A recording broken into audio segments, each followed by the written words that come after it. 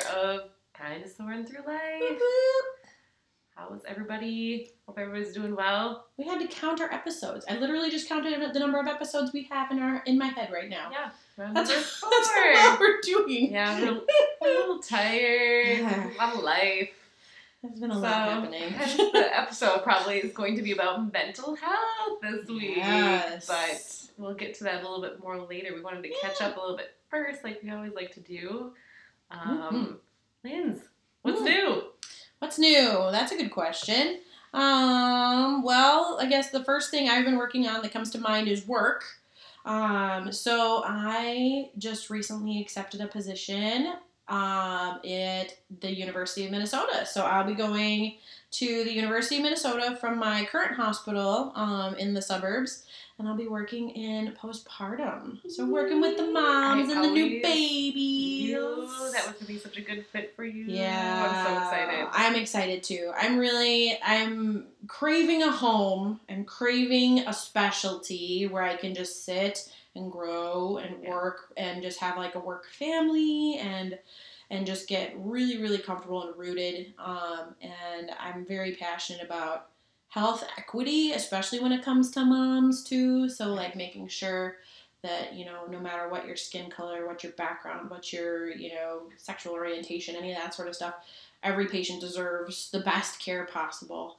And man, if moms don't deserve the best, I don't know who does. I mean, I remember after I gave birth to my twins, I was like, those nurses were like everything, everything. And I kept thinking, like, when you were like trying to figure out where you should go, I was like, oh, I know you would be so great at you did. You're one of the very first ones. I kept thinking, like, gosh, I would love to have someone like Lindsay, like, at my side, like, helping me, like, recover and help with my babes and everything. Yeah, so, and that's exactly it, too. So lucky to have you, so. I think it'll be fun, because I think, I haven't had kids of my own, which was, I think, initially a little bit of a deterrent in my own mind, because it's like, well, I haven't had this experience. How am I supposed to be able to speak to parents about any of this?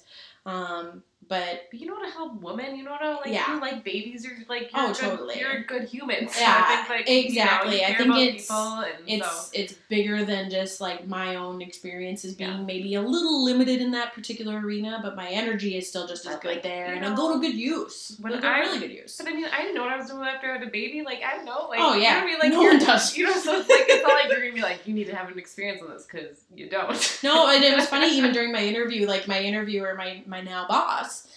She was fantastic. She goes, it doesn't matter. It's not a factor, but are you a parent yourself? I'm like, no, I'm not. She goes, man, you come off like a mom, though. Yeah, I'm like, yeah, I do kind of. Like a loving, caring energy. So you have mom energy. I do kind of have mom energy.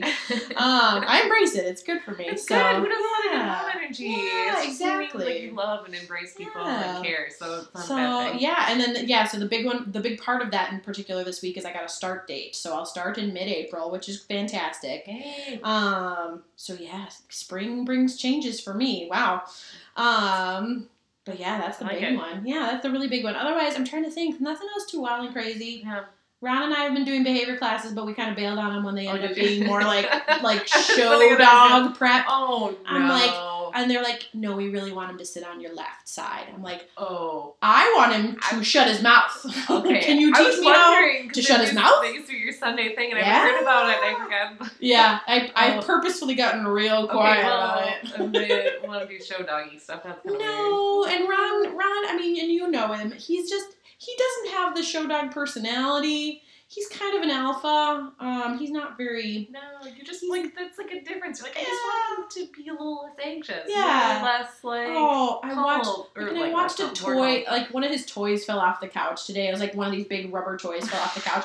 And he jumped. I'm like, bro, come on. I know. I'm like, dude, it's just your toy that you left there. Look at all, like, it's dogs fine. and humans are very need of some mental health care. Very true. Exactly. All living things have it. So it all seems a little bit more extra. It's all taken to a different level in all creatures lately. So yeah, needless to say, behavior classes are kind of done. It's not my schedule too for work with it hasn't worked out great. So we've kind of decided to not go that route.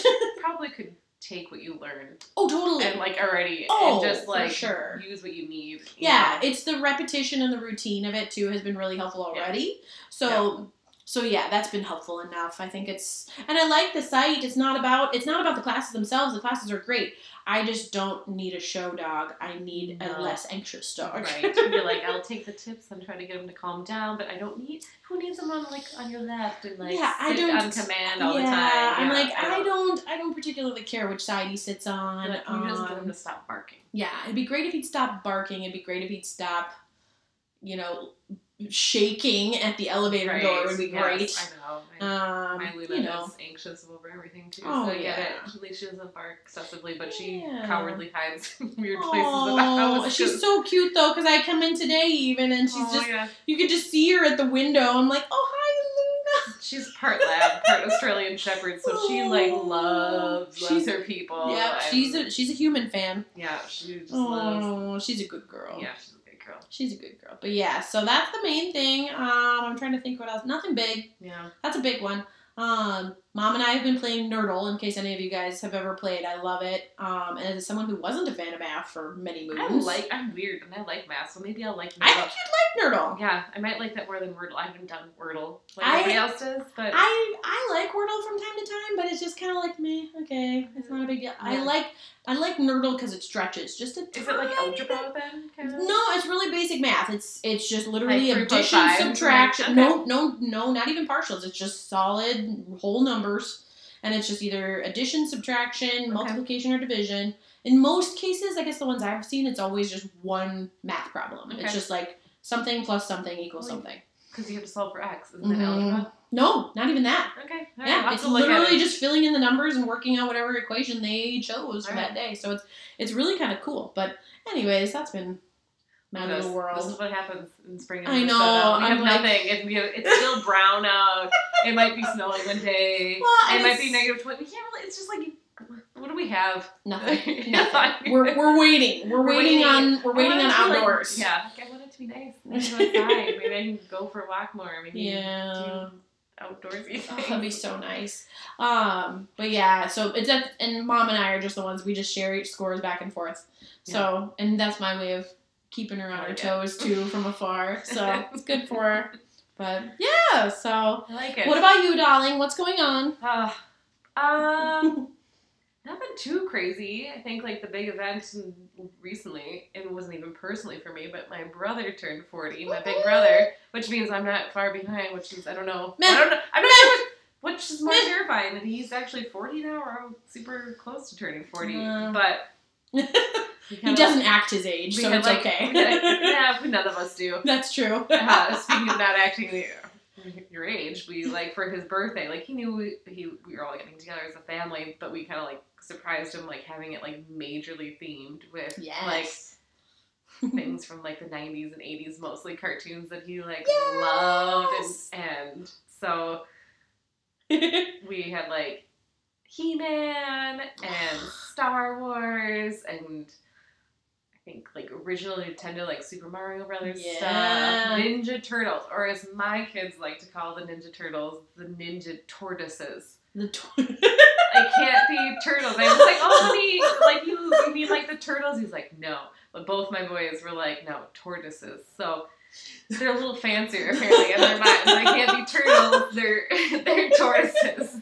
So think about that one next time you see the Teenage Mutant Ninja Tortoises. Tortoises.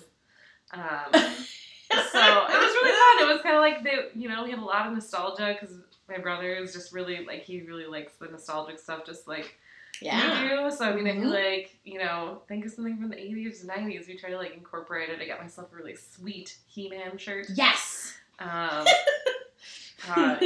Yep, and then my kids said G.I. Joe. Yeah, was the other thing. G.I. Joe. Yes. Yeah. Matt, my husband had a shirt that had a pie chart on it with G.I. Joe. And on it had 50% was knowing. So if you know the G.I. Joe slogan is knowing is half the battle. Oh god. And the other parts were high fives and whatever. I don't know. I was I thought it was way too clever, but I like it. That's cheeky. I enjoy it.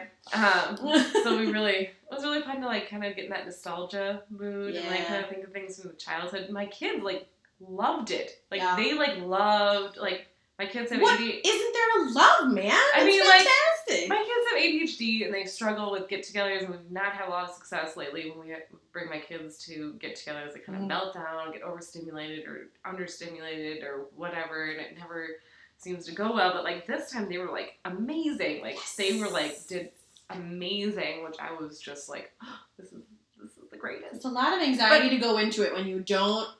You kind of think you know what's going to happen. Right, you're like, okay, I'm like, are we going to be, like, ruining the day for everybody? Right. You know, you don't want to go in there thinking that, but I don't know. It's just always a challenge because you want to be a part of it, right. but also you don't want to, like, bring down the vibe, you know, either. Yeah. But they did great, and that was really great. But, I feel like they were, like, really excited about, I'm like, they must have, like, you know. Yes. Old souls or something like that. Because it's like they like really lit up with all they were like good. We had the He-Man theme playing for when Brett came in, and Leo like attached to like that theme song, and he was like, "This is the greatest thing ever." He's like, he wanted us to like parade around to the He-Man song carrying the loot. So I don't know. I think like they really attached to all that. So I'm like, all right, I like it. Who doesn't like some old school cartoons? Gosh, yeah. So man, they were gems back then. I mean, yeah, like, and so I haven't watched them. Like I hadn't watched because then all of a sudden they're like, I want to watch the Turtles or the Tortoises, and they were like, I want to watch He-Man, and we watched He-Man. And I haven't watched it since I was like a kid. Yeah, and it was so bad though. Oh, it's so bad, but it's so good, yeah. and they thought it was amazing, and I was like, oh, there's something so simple about these old, cartoons. Oh, it yeah. was so good. But yeah. It was the voice work. I was like, this does not match. like I don't know, like the voice they chose for He-Man, I was very like mouth moving. Oh, well, no words happening. Like not even quite like that. Like He-Man is supposed to be like a macho hero, and he like has high kind of squeaky voice. I was like, oh, all right. That's not what I remember it being, but that's fine. This makes it more entertaining somehow.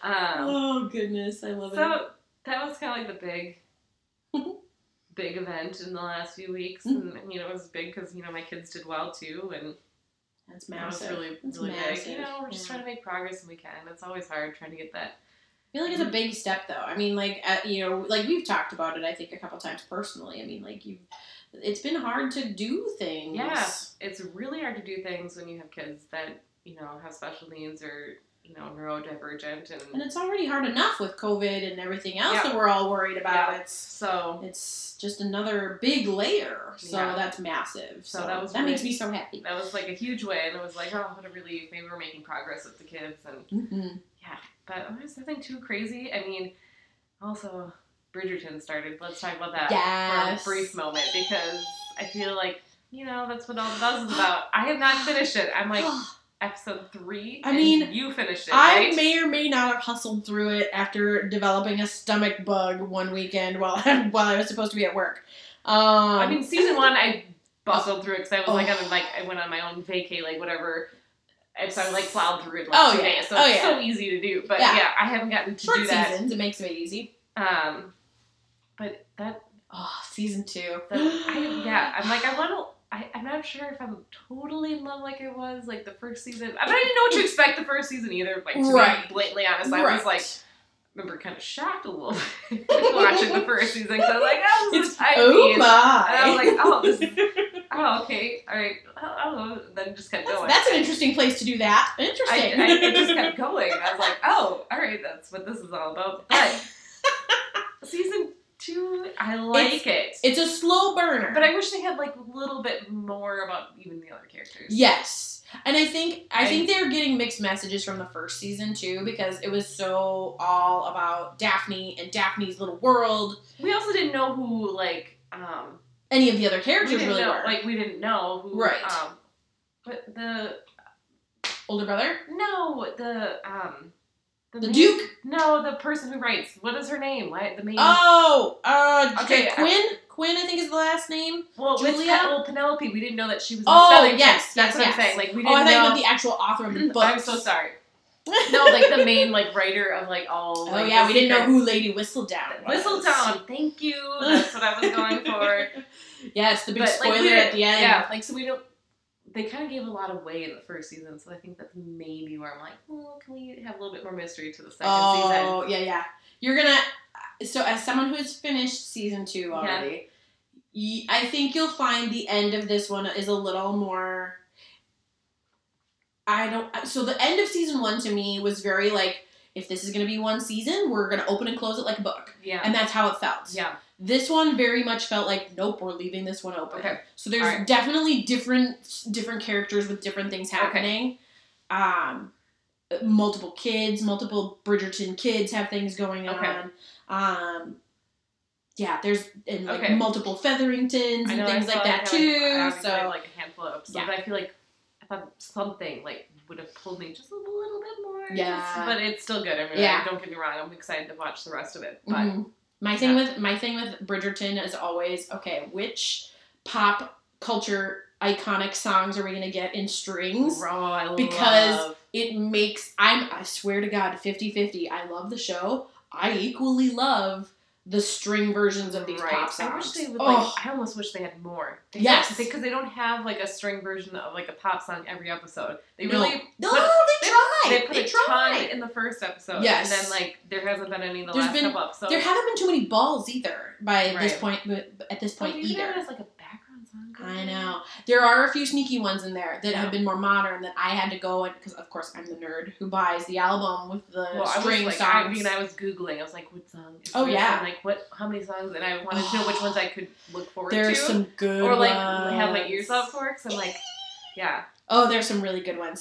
So more to come for sure. Yeah, but I'm like, I love that piece. It's like my favorite. Yeah, it's so soothing. Like I have a whole Bridgerton playlist on my iPod. Oh, it's just terrible. You sent me like You Oughta Know by the Morissette version of it, which I love that song already. Anyways, we're relearning the lyrics. Yeah. Oh God, I totally. I thought she was given a cross-eyed bear, like a stuffed animal. Right, like as in a bear with X's in its eyes. Like crossing, like they're pointing at each other. That's what I thought that was. But no, you can look up your own lyrics and figure it out. No, like the cross-eyed bear.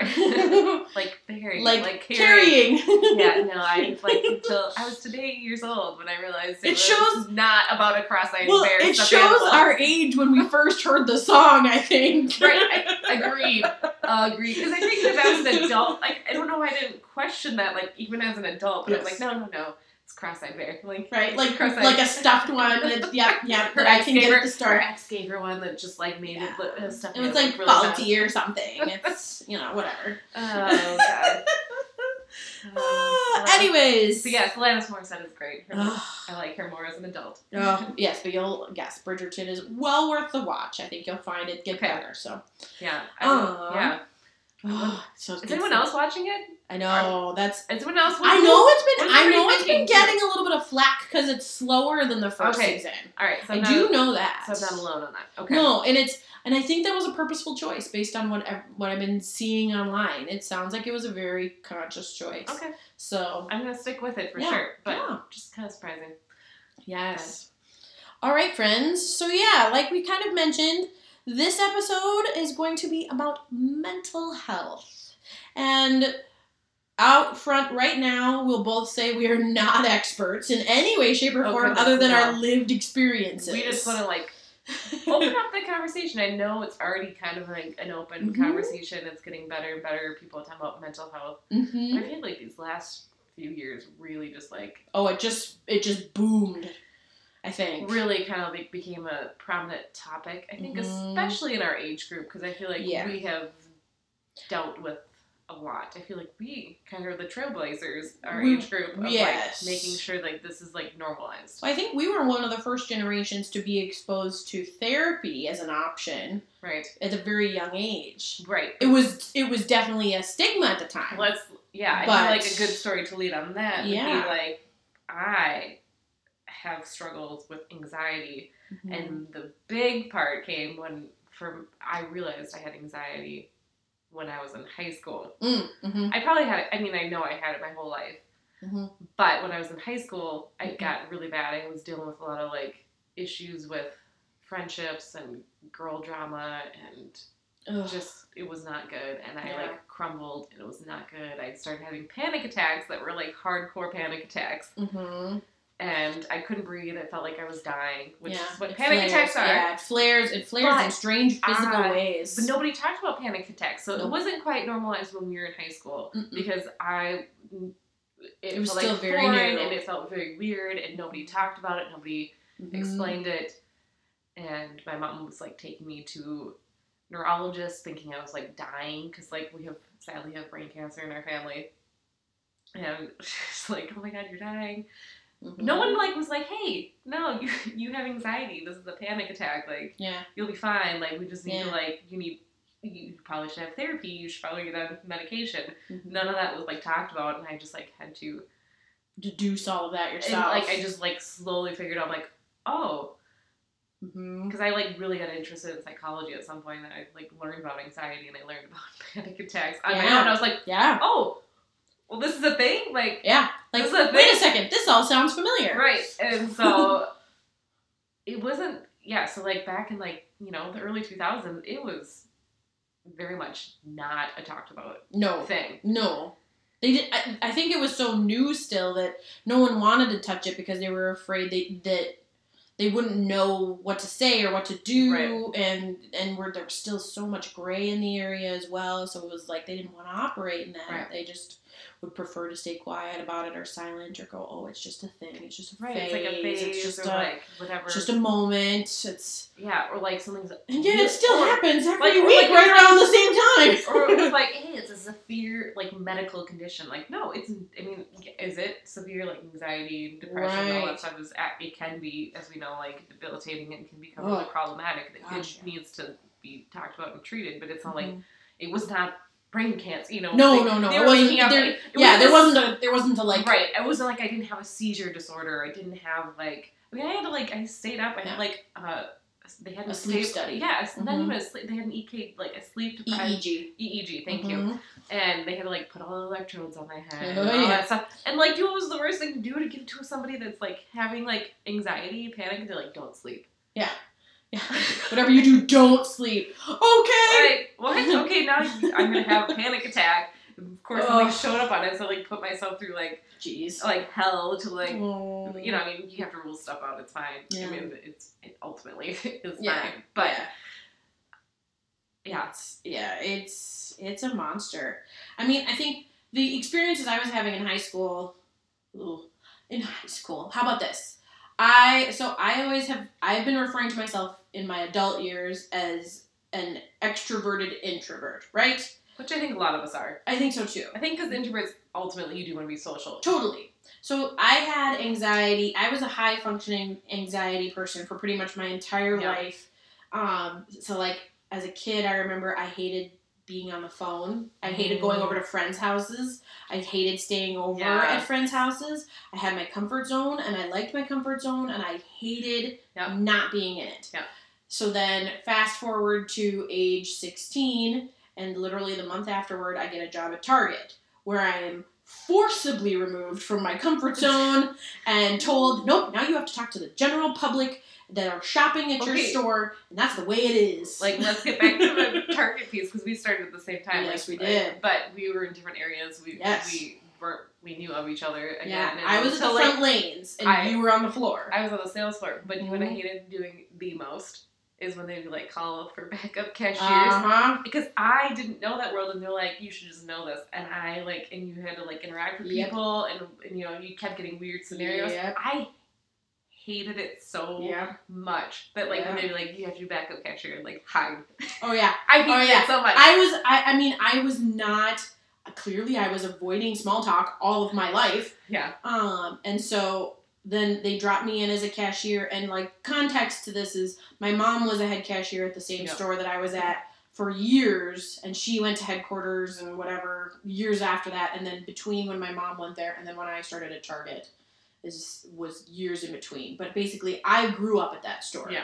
And I knew all of those people. So they were like, oh, she's Kathy's daughter. She's going to do great at the front lanes. They didn't even give me an option for anything else. They were like, she goes to the front lanes. I'm like, I'm sorry, what? You want me to talk to people? What?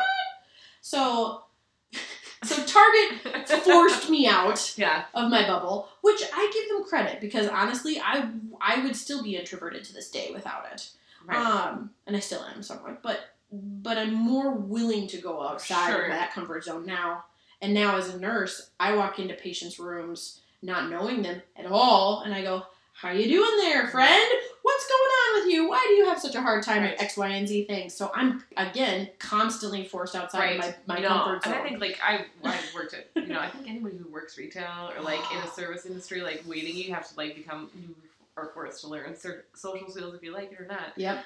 But I think, like, what really threw me into, like, you've got to be, like, social or on your own was when I started my, like, photography business. Mm-hmm. All of a sudden, I'm, like, going to people's houses, and I'm, like, meeting families, and you're, like, trying to, like, make small talk and, get to know people and, like, everything about their life, because you're trying to make people as comfortable as possible, because you're trying to take their phone, you want them to be happy, and all of a sudden you have to, like, you all of a sudden are turned into an extrovert real fast, because you have to be. Yeah.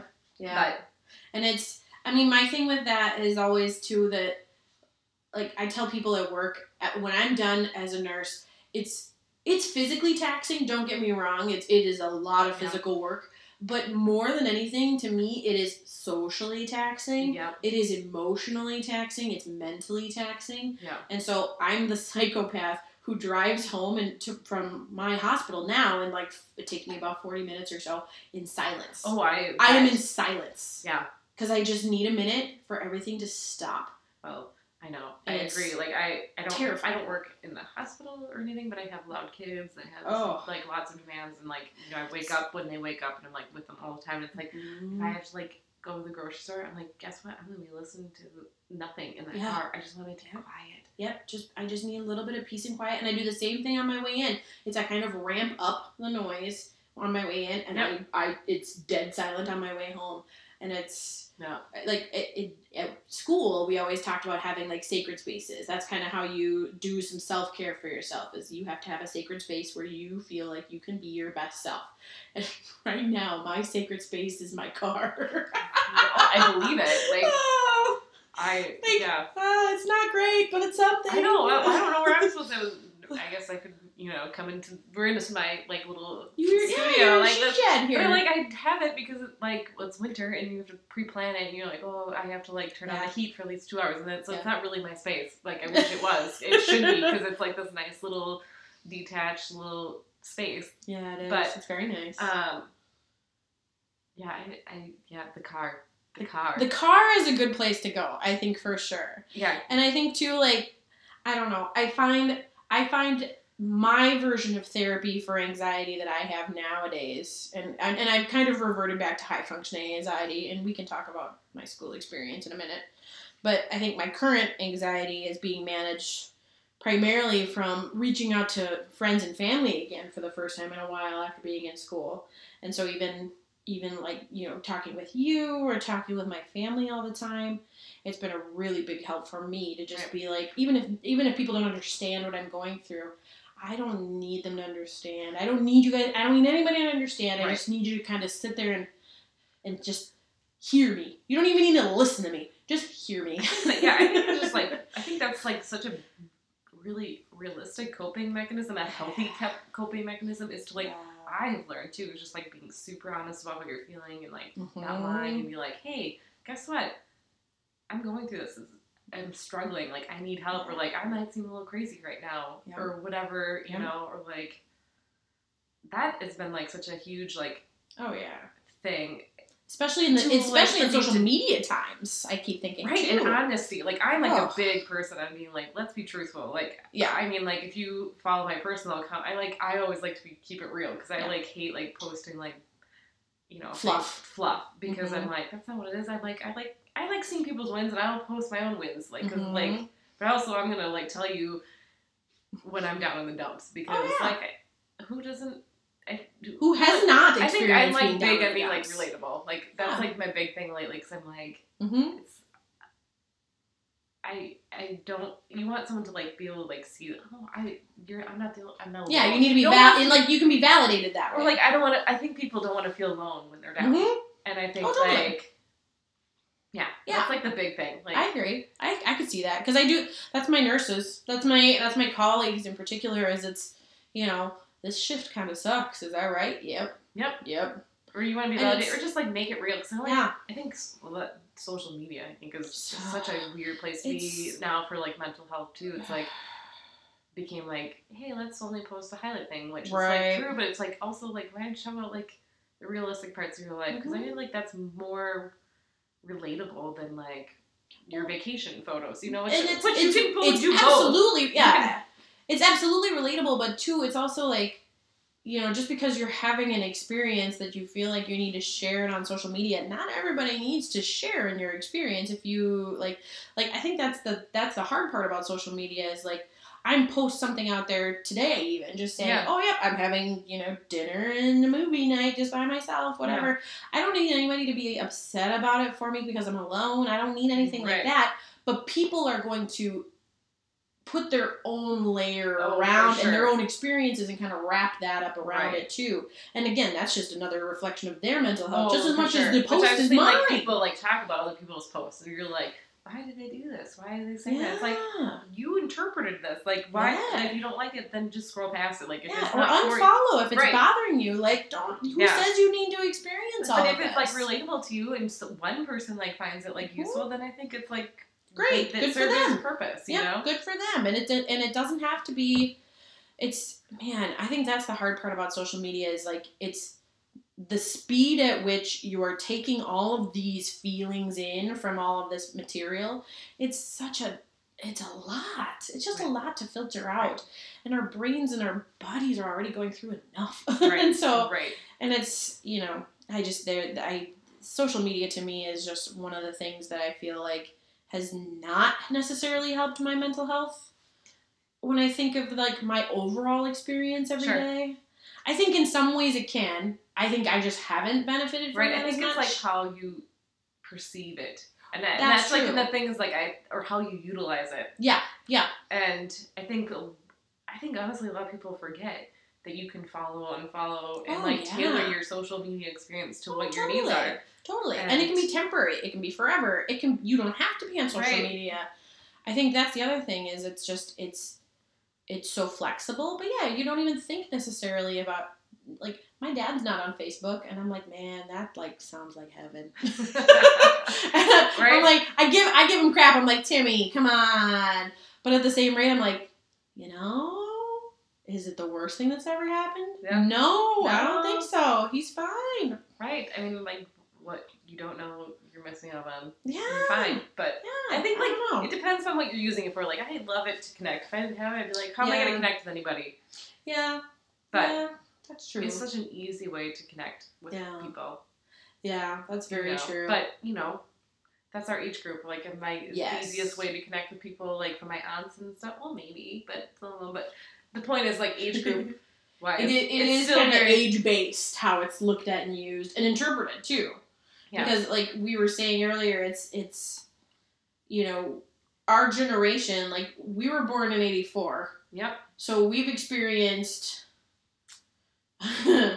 quick snippet, and I'm sure I'm going to miss things. We've experienced 9/11. We've experienced multiple wars now broadcast live on television. Yep. We've experienced at least 2 different recessions, one of which is attached to a pandemic.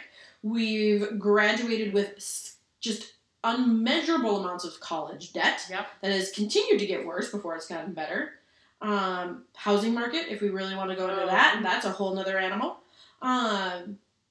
So, you know... I mean, like 9/11 hit when we were 17, 18 years old. Columbine? Oh my God, I completely forgot about Columbine. I know, we had the Oklahoma City bombing. Oklahoma City, yeah, for sure. But yeah, all the school shootings. O.J. Simpson trial. Oh, the O.J. I mean, if we want to go I mean, if we were like, I wasn't really traumatized by that. No, but it was an experience. But yeah, I remember I think the Oklahoma City bombing, that traumatized me. Columbine was rough. Was traumatizing. Columbine was rough. And then, that all just got escalated worse from there. 9/11 was rough. And 9/11 was really hard. Because we didn't know if there was going to be a draft or whatever. I remember thinking, we're like, oh my gosh, we're 18. I was thinking about my mom. I was thinking about my mom working downtown in Minneapolis because she was on, I think she was on, I don't remember which floor she was on now. She was in the Target building down there, and they're there's some big targets around all over the place. So like she's, I was worried about her. I was worried about my dad working at the state. I'm like, oh my gosh, what happens there? So yeah, I mean, so many questions. Yeah, and then we were kept out. We weren't allowed to go outside for band that day. I remember that. Oh my gosh. No practice. We stayed inside. Yeah, my math teacher was the worst. Like, she was like, we're not going to talk about, like, she did not deal with trauma. Wow. Because she was like, we saw, like, because everybody's like, turn on the TV, like, my math class, and she's like, okay, what? She turned it on. And see the second plane. And the second plane hit. Mm-hmm. And then she's like, oh no, that's not good.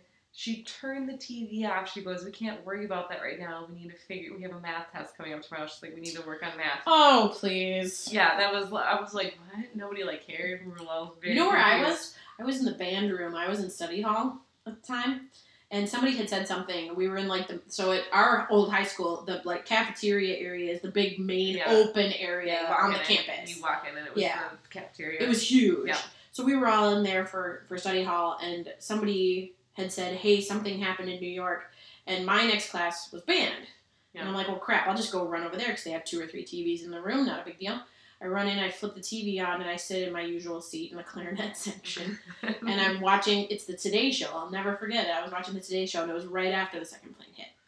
So, and then slowly people would start to trickle in. The band teachers came out of the office and started watching with us, and it just kind of spiraled. I think I had band next after math, and I was like, let's go in there, because, like, I knew it was going to be at least easy, because they were all, band was kind of like a family group. Oh, yeah. Anyway, and I mean, we were, we'd been together all summer, but it was, too, like, at that point. Most understanding group of, like, the day, like, but... Yeah. Yeah. Agreed. I mean, but then we were, like, catapulted, graduate from college, and then we have a housing market recession, and then you're like, deal with that, and now you're like, hey, you're in your 30s, and you're going to deal with a pandemic. Oh, yeah. And we're all just... I'll just never forget. Constantly spiraling at the big moments of our life, big world events are happening. Yeah, we're just a little perpetually triggered. I'll never forget, so when I graduated with my first degree from the U of M, it was then Senator Al Franken was speaking to the graduating class. We were really? We were in, don't quote me, I'm going to forget the name of the auditorium on campus. But we were all sitting there, and my cousin and I graduated the same day. Yeah. So Kelly and I are sitting there, and I'll just never forget this, because it was May of 2008. Okay? So we get up there. The economy is literally circling the drain if it isn't already down the drain. Because I graduated from college 2006, and it was like riding that wave, and then it was really bad. Oh, yeah. It just tanked. Continue. I'll tell you my story of 2008. It was terrible. So, but I'll never forget, because Senator Franken gets up there and gives his little speech. But then at the end of the day, his comedy side comes out, and he just starts laughing. He's like, I guess all I can really say is good luck, and laughs and goes off stage. And all of us are like, oh my God, he's so right. Yeah, no, what happened to us, like, in 2008 was, like, Matt and I graduated 2006 from college, and we, like, by 2008, we're like, okay, we're gonna move out, we're gonna buy our first townhouse together. Mm-hmm. And I think we started that process in, like, 2007, I think, and we, like, had signed with this builder to build a townhouse, and we were young, so we signed off, and we were so excited, and it was supposed to be done, I think, in, like, June or something, and we kept going back to the build site, going, why is that, like, it's supposed to be being built. Done. Like, what's going on here? We should be, like, seeing progress. Like, why is there, like, nothing? Oh, God. And... we were like, okay, like, this is weird. If I was, as an adult now, we probably would have investigated, like, way sooner. But, like, when it was getting really close to the time we were supposed to be, like, closing, we're like, what is going on? Like, we go into, like, finally found, like, the builder's, like, office. Like, it was kind of closed, like, mysteriously. And we find somebody, and they're like, oh, yeah, no, like, that builder, like, went under. Oh, Jesus. And they're not building anything anymore. And we're like, what? We gave you, like, money. We gave you down payments and blah, blah, blah, this whole thing. And they're like, yeah, I don't know. Like, the recession has tanked. And they just kind of, like, ran. And we don't really know. We're not building anything. Jesus. I don't know what to tell you. Jesus. And we were like, what? And I think they're like, we'll give you your money back. We're like, what? We were supposed to, like, be moving like, yeah, we had plans. Like, what are we supposed to do? And she's like, I don't know, it's not my problem. Jeez. And she's like, I can't believe no one contacted you. We're like, well, if it's like tanked, I'm sure people just like ran, somehow. Yeah. But anyways, like we ended up getting a place to live because we were like, what are we supposed to do? We were like upset and we were like, I don't know what to do. Yeah. Like, you have my money. And she's like, we can't give you money back because I think they were like in the hole. Oh yeah. Because the housing recession was just so bad. Mm-hmm. But then she's like, well, we have a model home that we haven't sold. So she's like, you can like use that, like just have that be your home and match the price that you signed your. Jeez, we'll just kind of piece this together, and you're gonna be cool with it, right? Yeah. I mean, there's nothing else we can do. So we like lucked out, and like we found a place to live. I mean, we probably paid more than we should have, and then the housing market tanked, and like you lose so much value on it. And I remember when we like wanted to sell it 5 years later, we like were like, can we just like sell it for the same price? That would be great.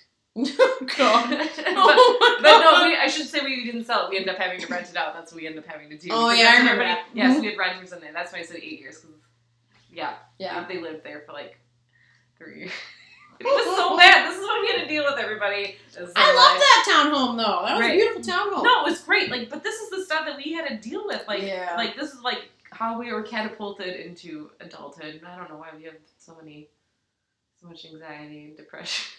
Yeah, we're not worried about money in the least bit. It's fine. Don't worry. So yeah, like if everybody else in our age group is like, hey, why am I struggling? Stop and think about it, guys. Just stop piece it together. It's You're all doing there. Everybody, you are doing great.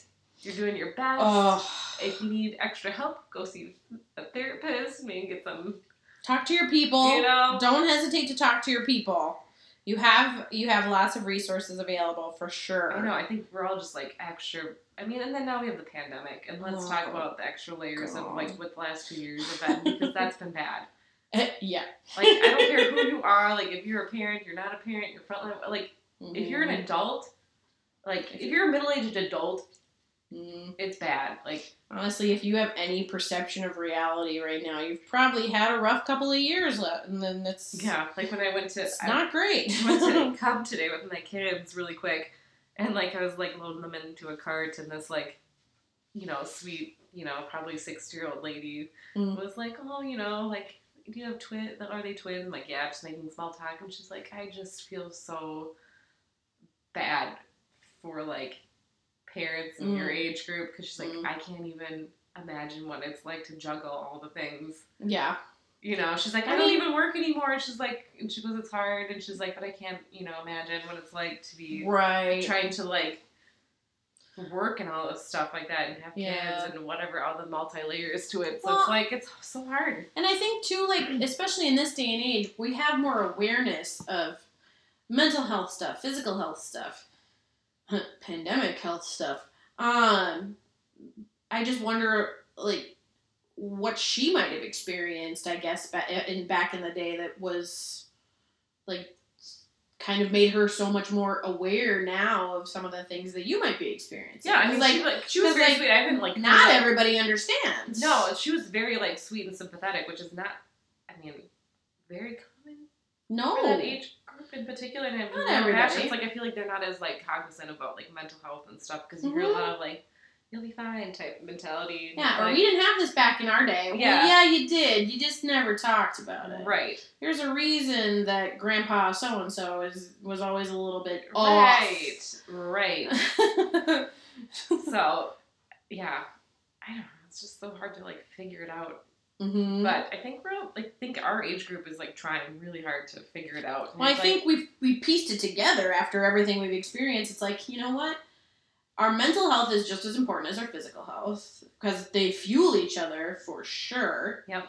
But I think too, like, we've had enough time and experience talking about our mental health now since we were kids, kinda. Right. My biggest issue is like trying to accept that I'm burnt out and like allowing myself to like rest. Mm-hmm. Like because we're in like a mentality of like go, and I'm also like, I think you're the same way, like caretaker. You're like, I want to take care, I want to take care, but it's like, but I need to take care of myself. Oh, yeah. But my biggest problem now is like, hey, I'm super burnt out. Mm-hmm. But I also know, like, my husband might be burnt out, or, like, anybody else that's helping me, like, well, wait, I have to make sure my kids are okay, I want to make sure my husband's okay. Yeah, you're still tending to all your chickens. So I'm like, I can't rest until, like, everybody else is rested, mm-hmm. which makes no sense, because it's like, you know, mm-hmm. it's like, I'm fried, I need to tap out, I can't do this, like, I'm at a max. Yeah.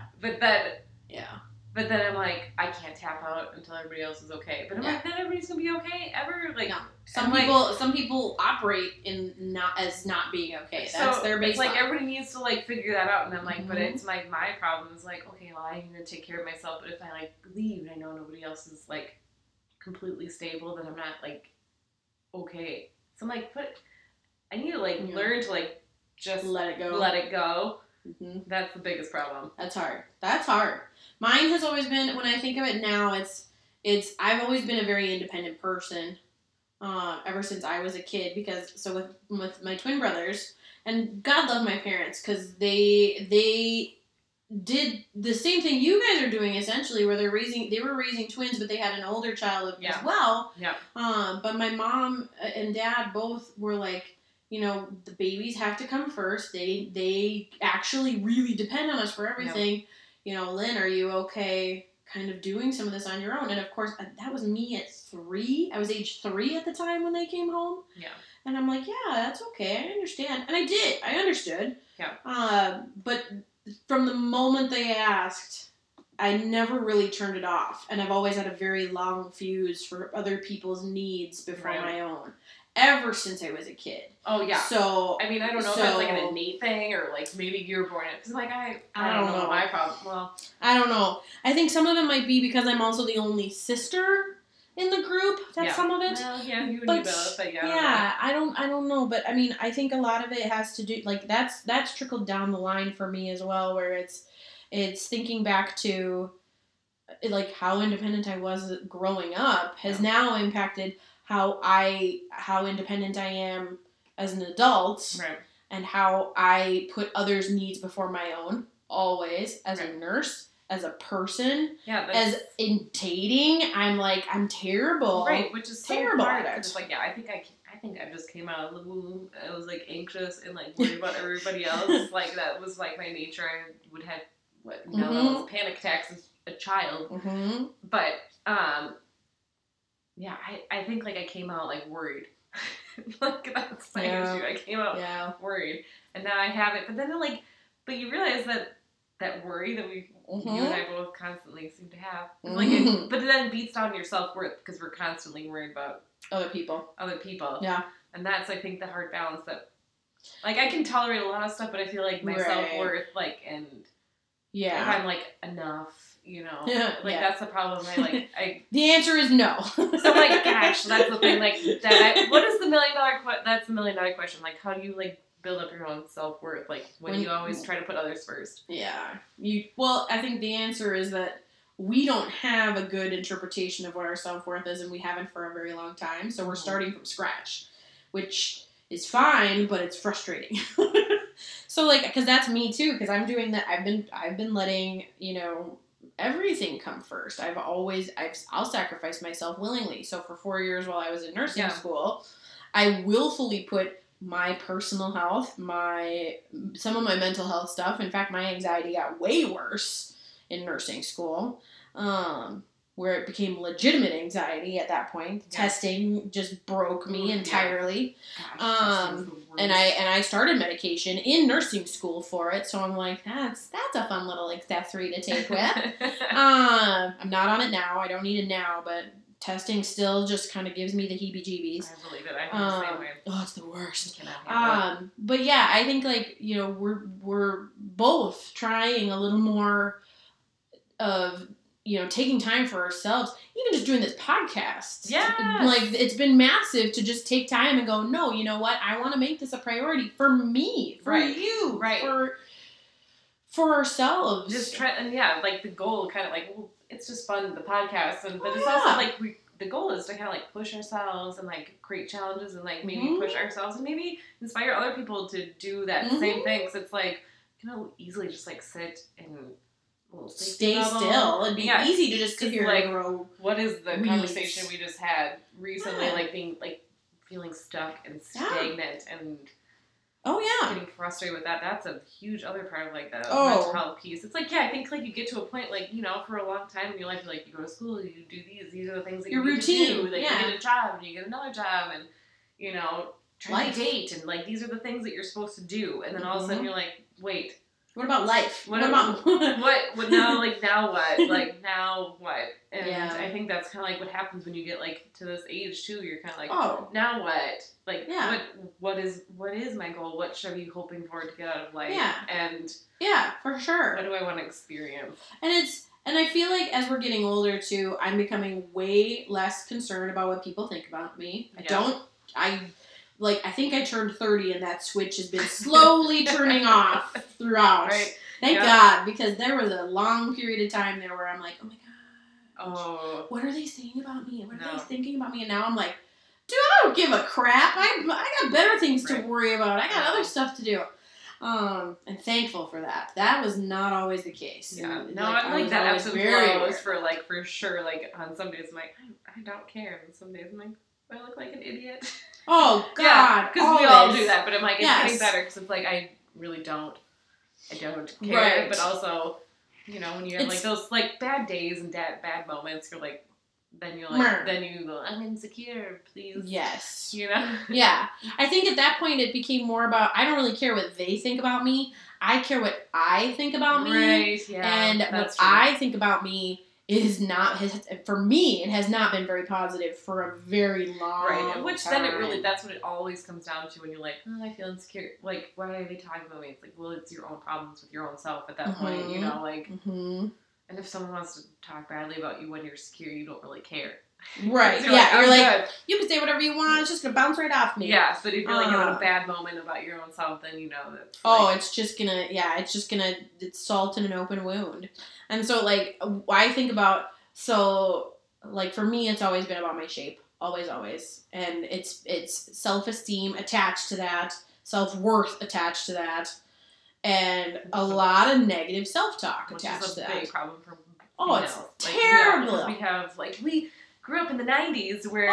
where, being waif thin and having a cigarette diet rather than an actual diet was, what was acceptable. Right. And so I think a lot of us feel if I'm not a certain size or a certain shape, then it's then I'm I'm a piece of crap. Because we all, I think most people in our age group, maybe younger too, I don't know, but it's...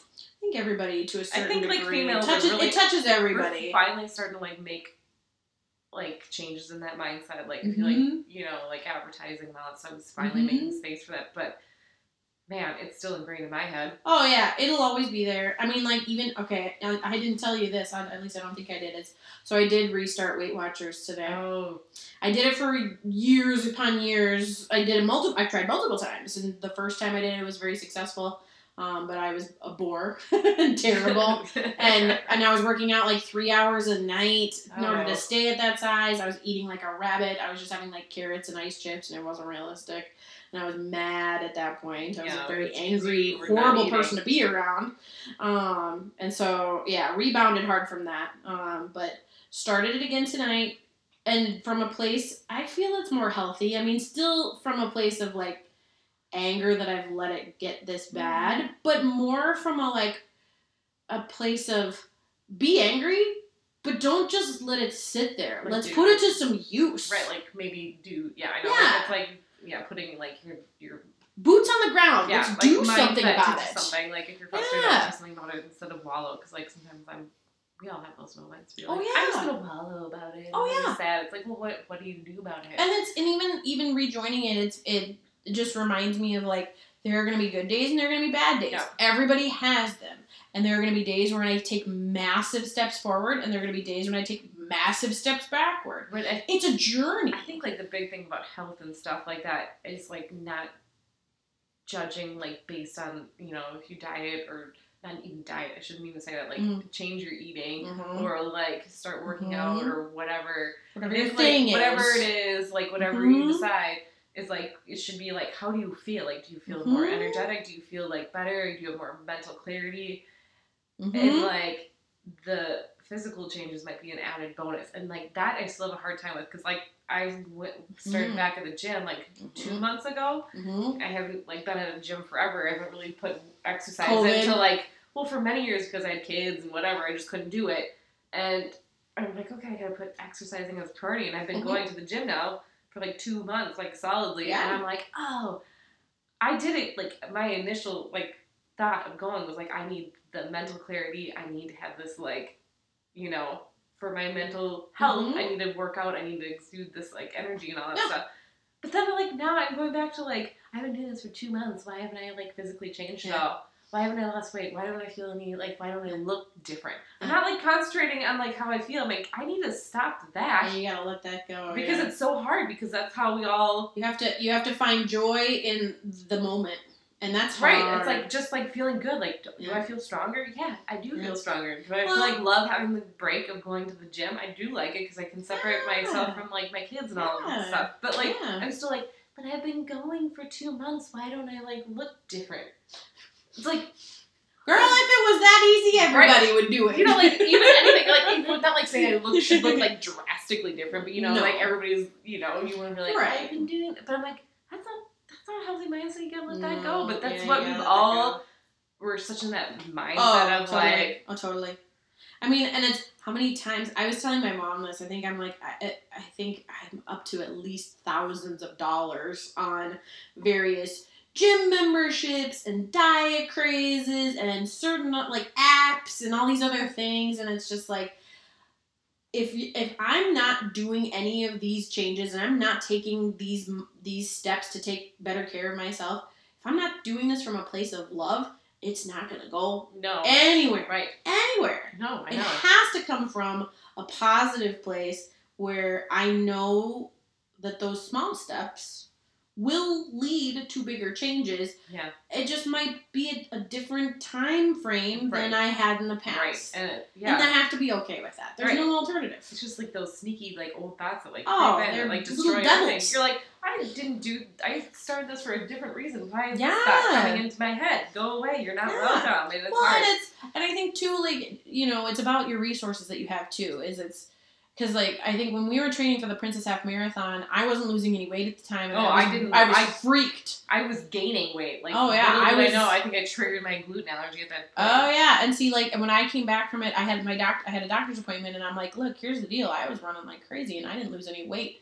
And they said the same thing to me. They're like, it's your body probably didn't know what your system was doing, and so you actually triggered like a pre-diabetic stage in your system. You triggered pre-diabetes. I triggered a gluten allergy. Yeah, I'm like, let's go run another half. No. Yeah, I'm like, what are you talking about? Like, I was doing really, like, oh, it's just I became, somehow my body, like, got angry with me, but I still love doing it. I have a problem. I don't know. No, but I think we do it differently this time. Yeah. If and when we get back to that, we'll do it differently.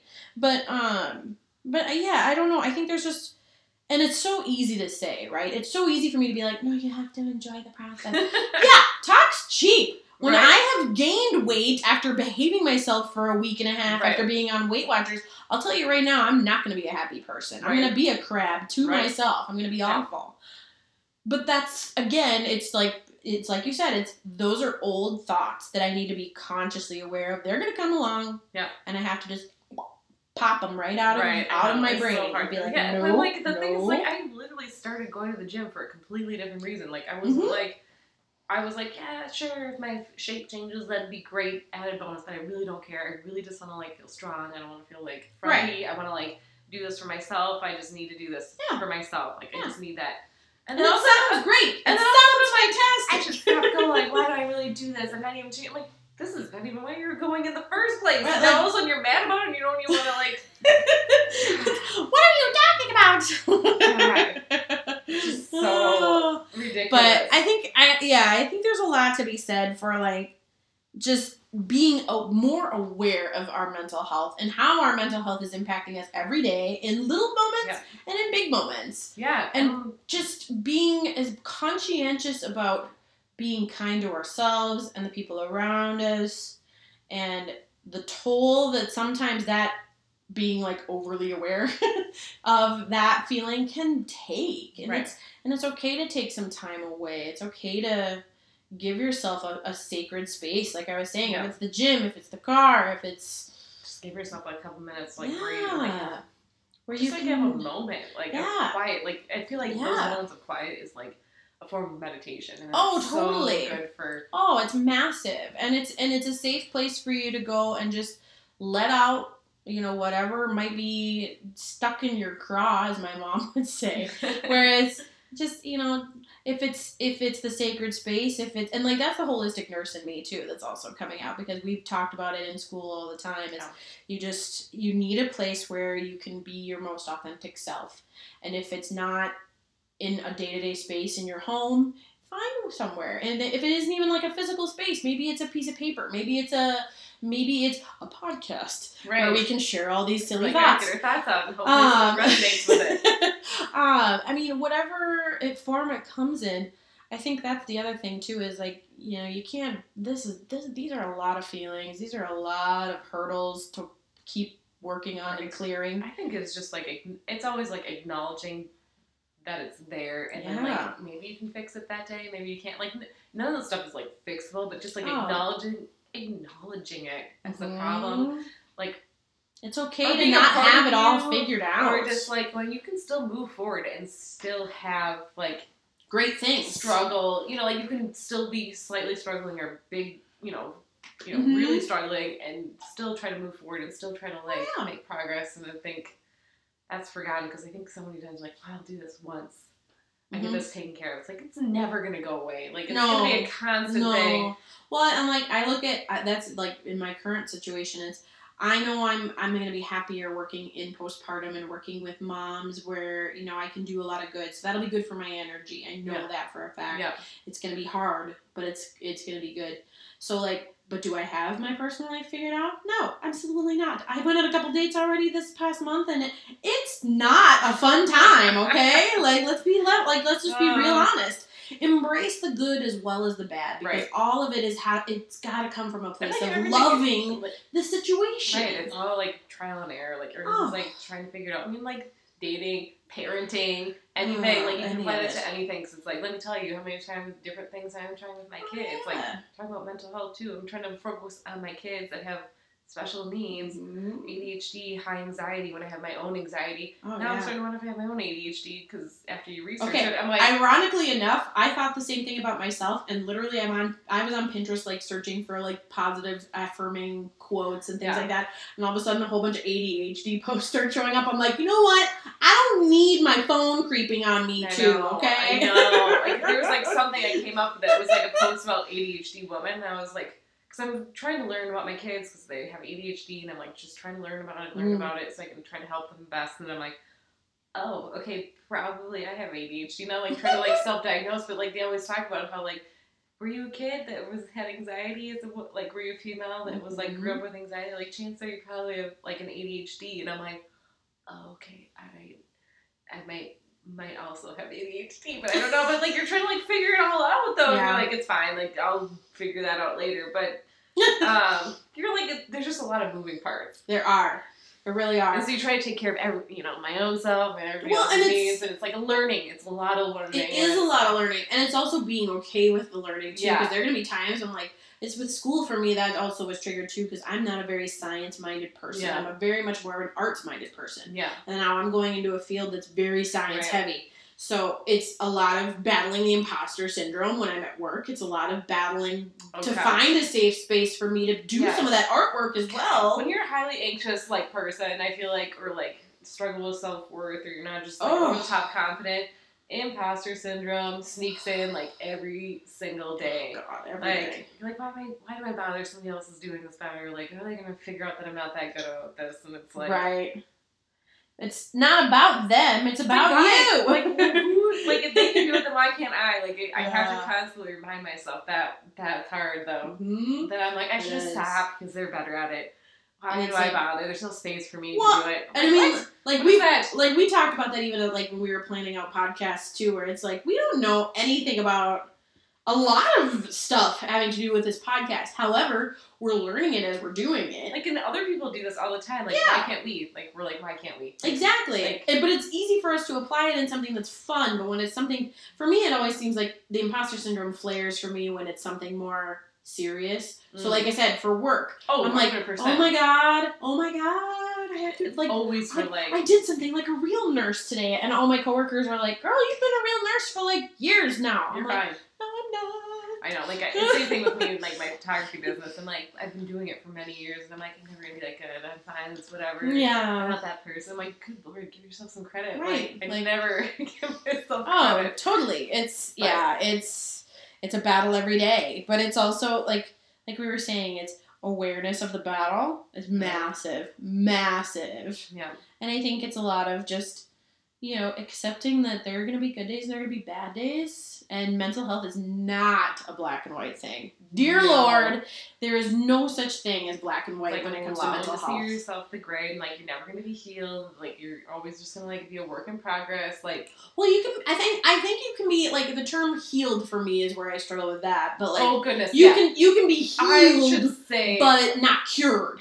Correct. Yes. Like, we should say, like, I think, like, people think, like, I am not mentally completely stable and get this under control, like, healed, quote unquote healed, then they're like, I can't move forward, or I have to get this. Perfect example of that would be me with my, I'm too big to date. Like, no, that's not true. Someone should never date somebody, like, for their, like, dear Lord, if you're dating me for my size and that's like, your only problem, then go away. I don't want to date you. Do you really want them in your life? Is the $1 million question. I'm always like, you're like, oh, not the side. Like, okay, well, I get, like, you want to feel your own best self. Yes. But also, like, if you're thinking somebody else is judging you based on your size, then this isn't a relationship for you, period. Because, exactly. Like, in life, like, what if you, like, get down in the dumps and you have, like, a really hard moment in your life and you, like, your weight changes, you're gonna be like, no, he's gonna leave me. Yeah. Like, you don't want that person in your life. You shouldn't even have to fear that. Like, exactly. Ever. Like, it's not, that shouldn't be a factor. And if it is, then lose the guy, for God's sake. It's just, he's not worth keeping around.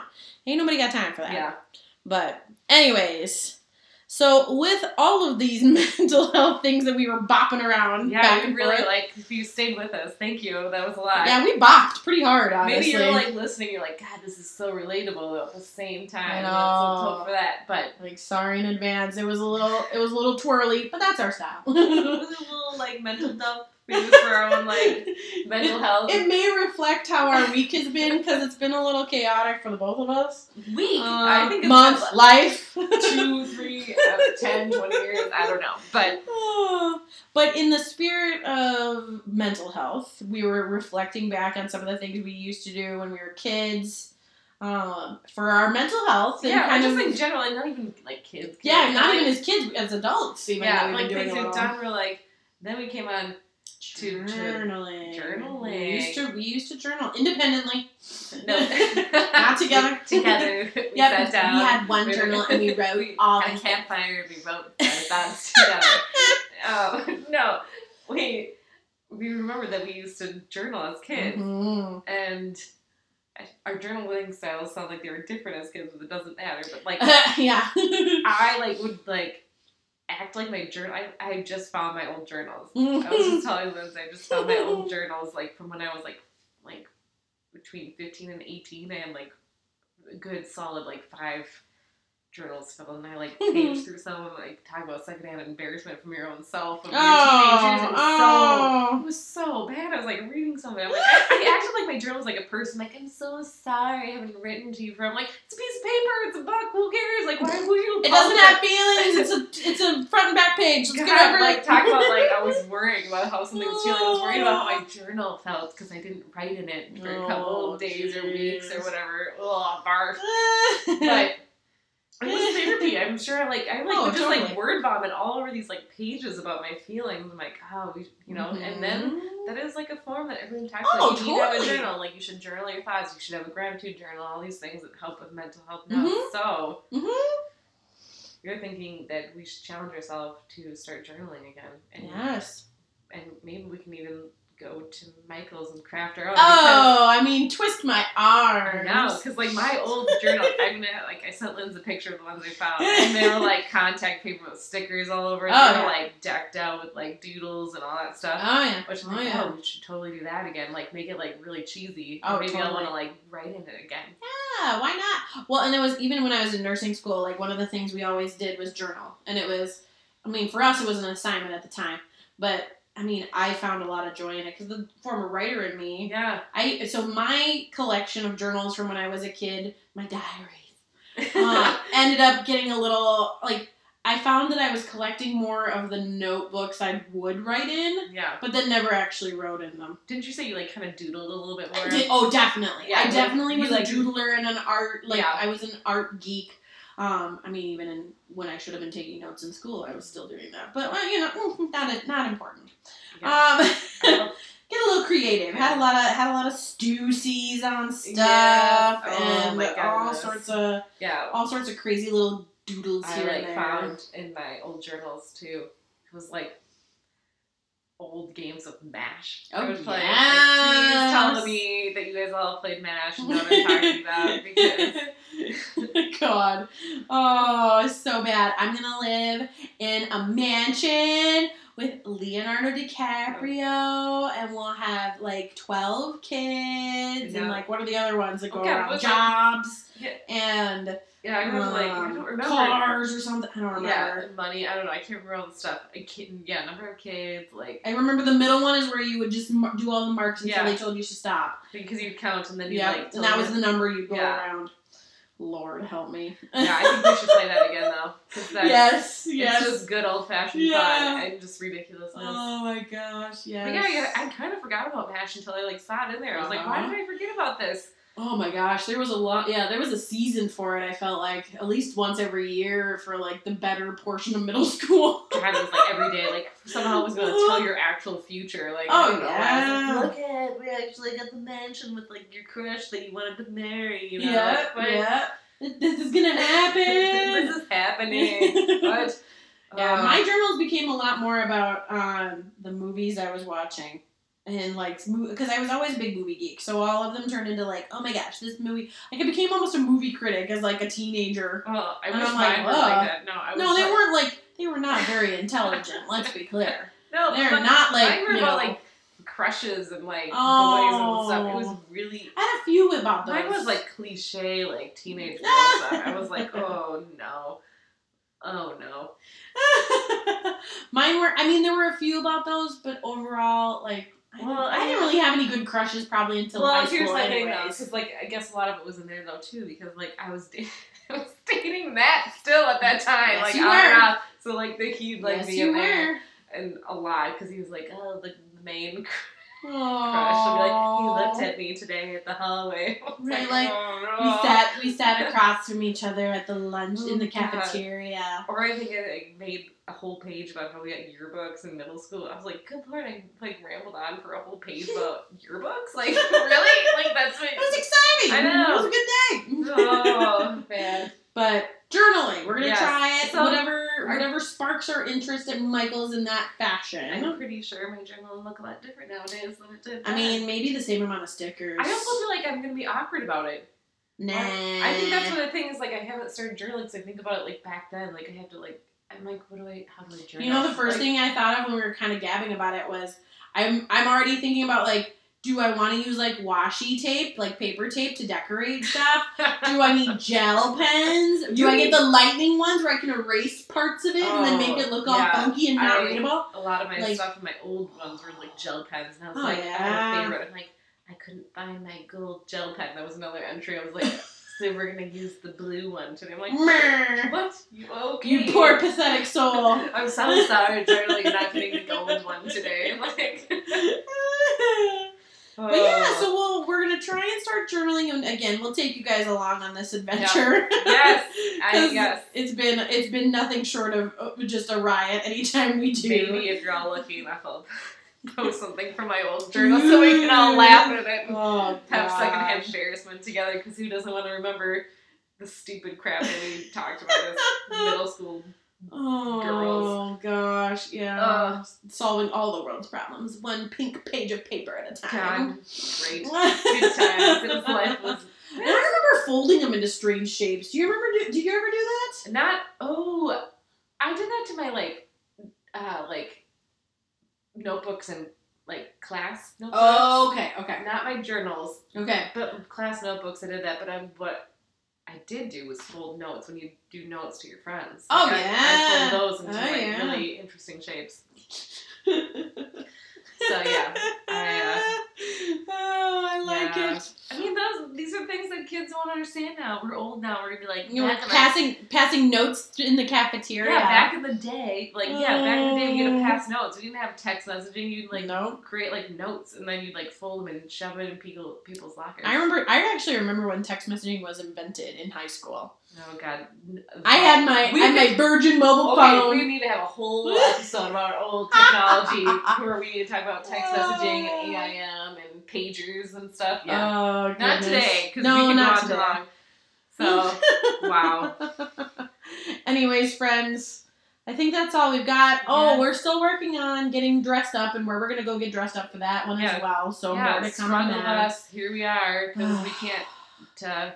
We can't find a good place that we want to take. We've got a list, and it's narrowed down, I think, to at least a couple places. Yeah, because in case you weren't listening last week, we challenged ourselves to, get out and wear the nice clothes that we bought. We haven't had a chance to wear them. No. And we're we gotta get out. We gotta, get ourselves to feel good about ourselves. And we were okay, we're gonna make that a priority.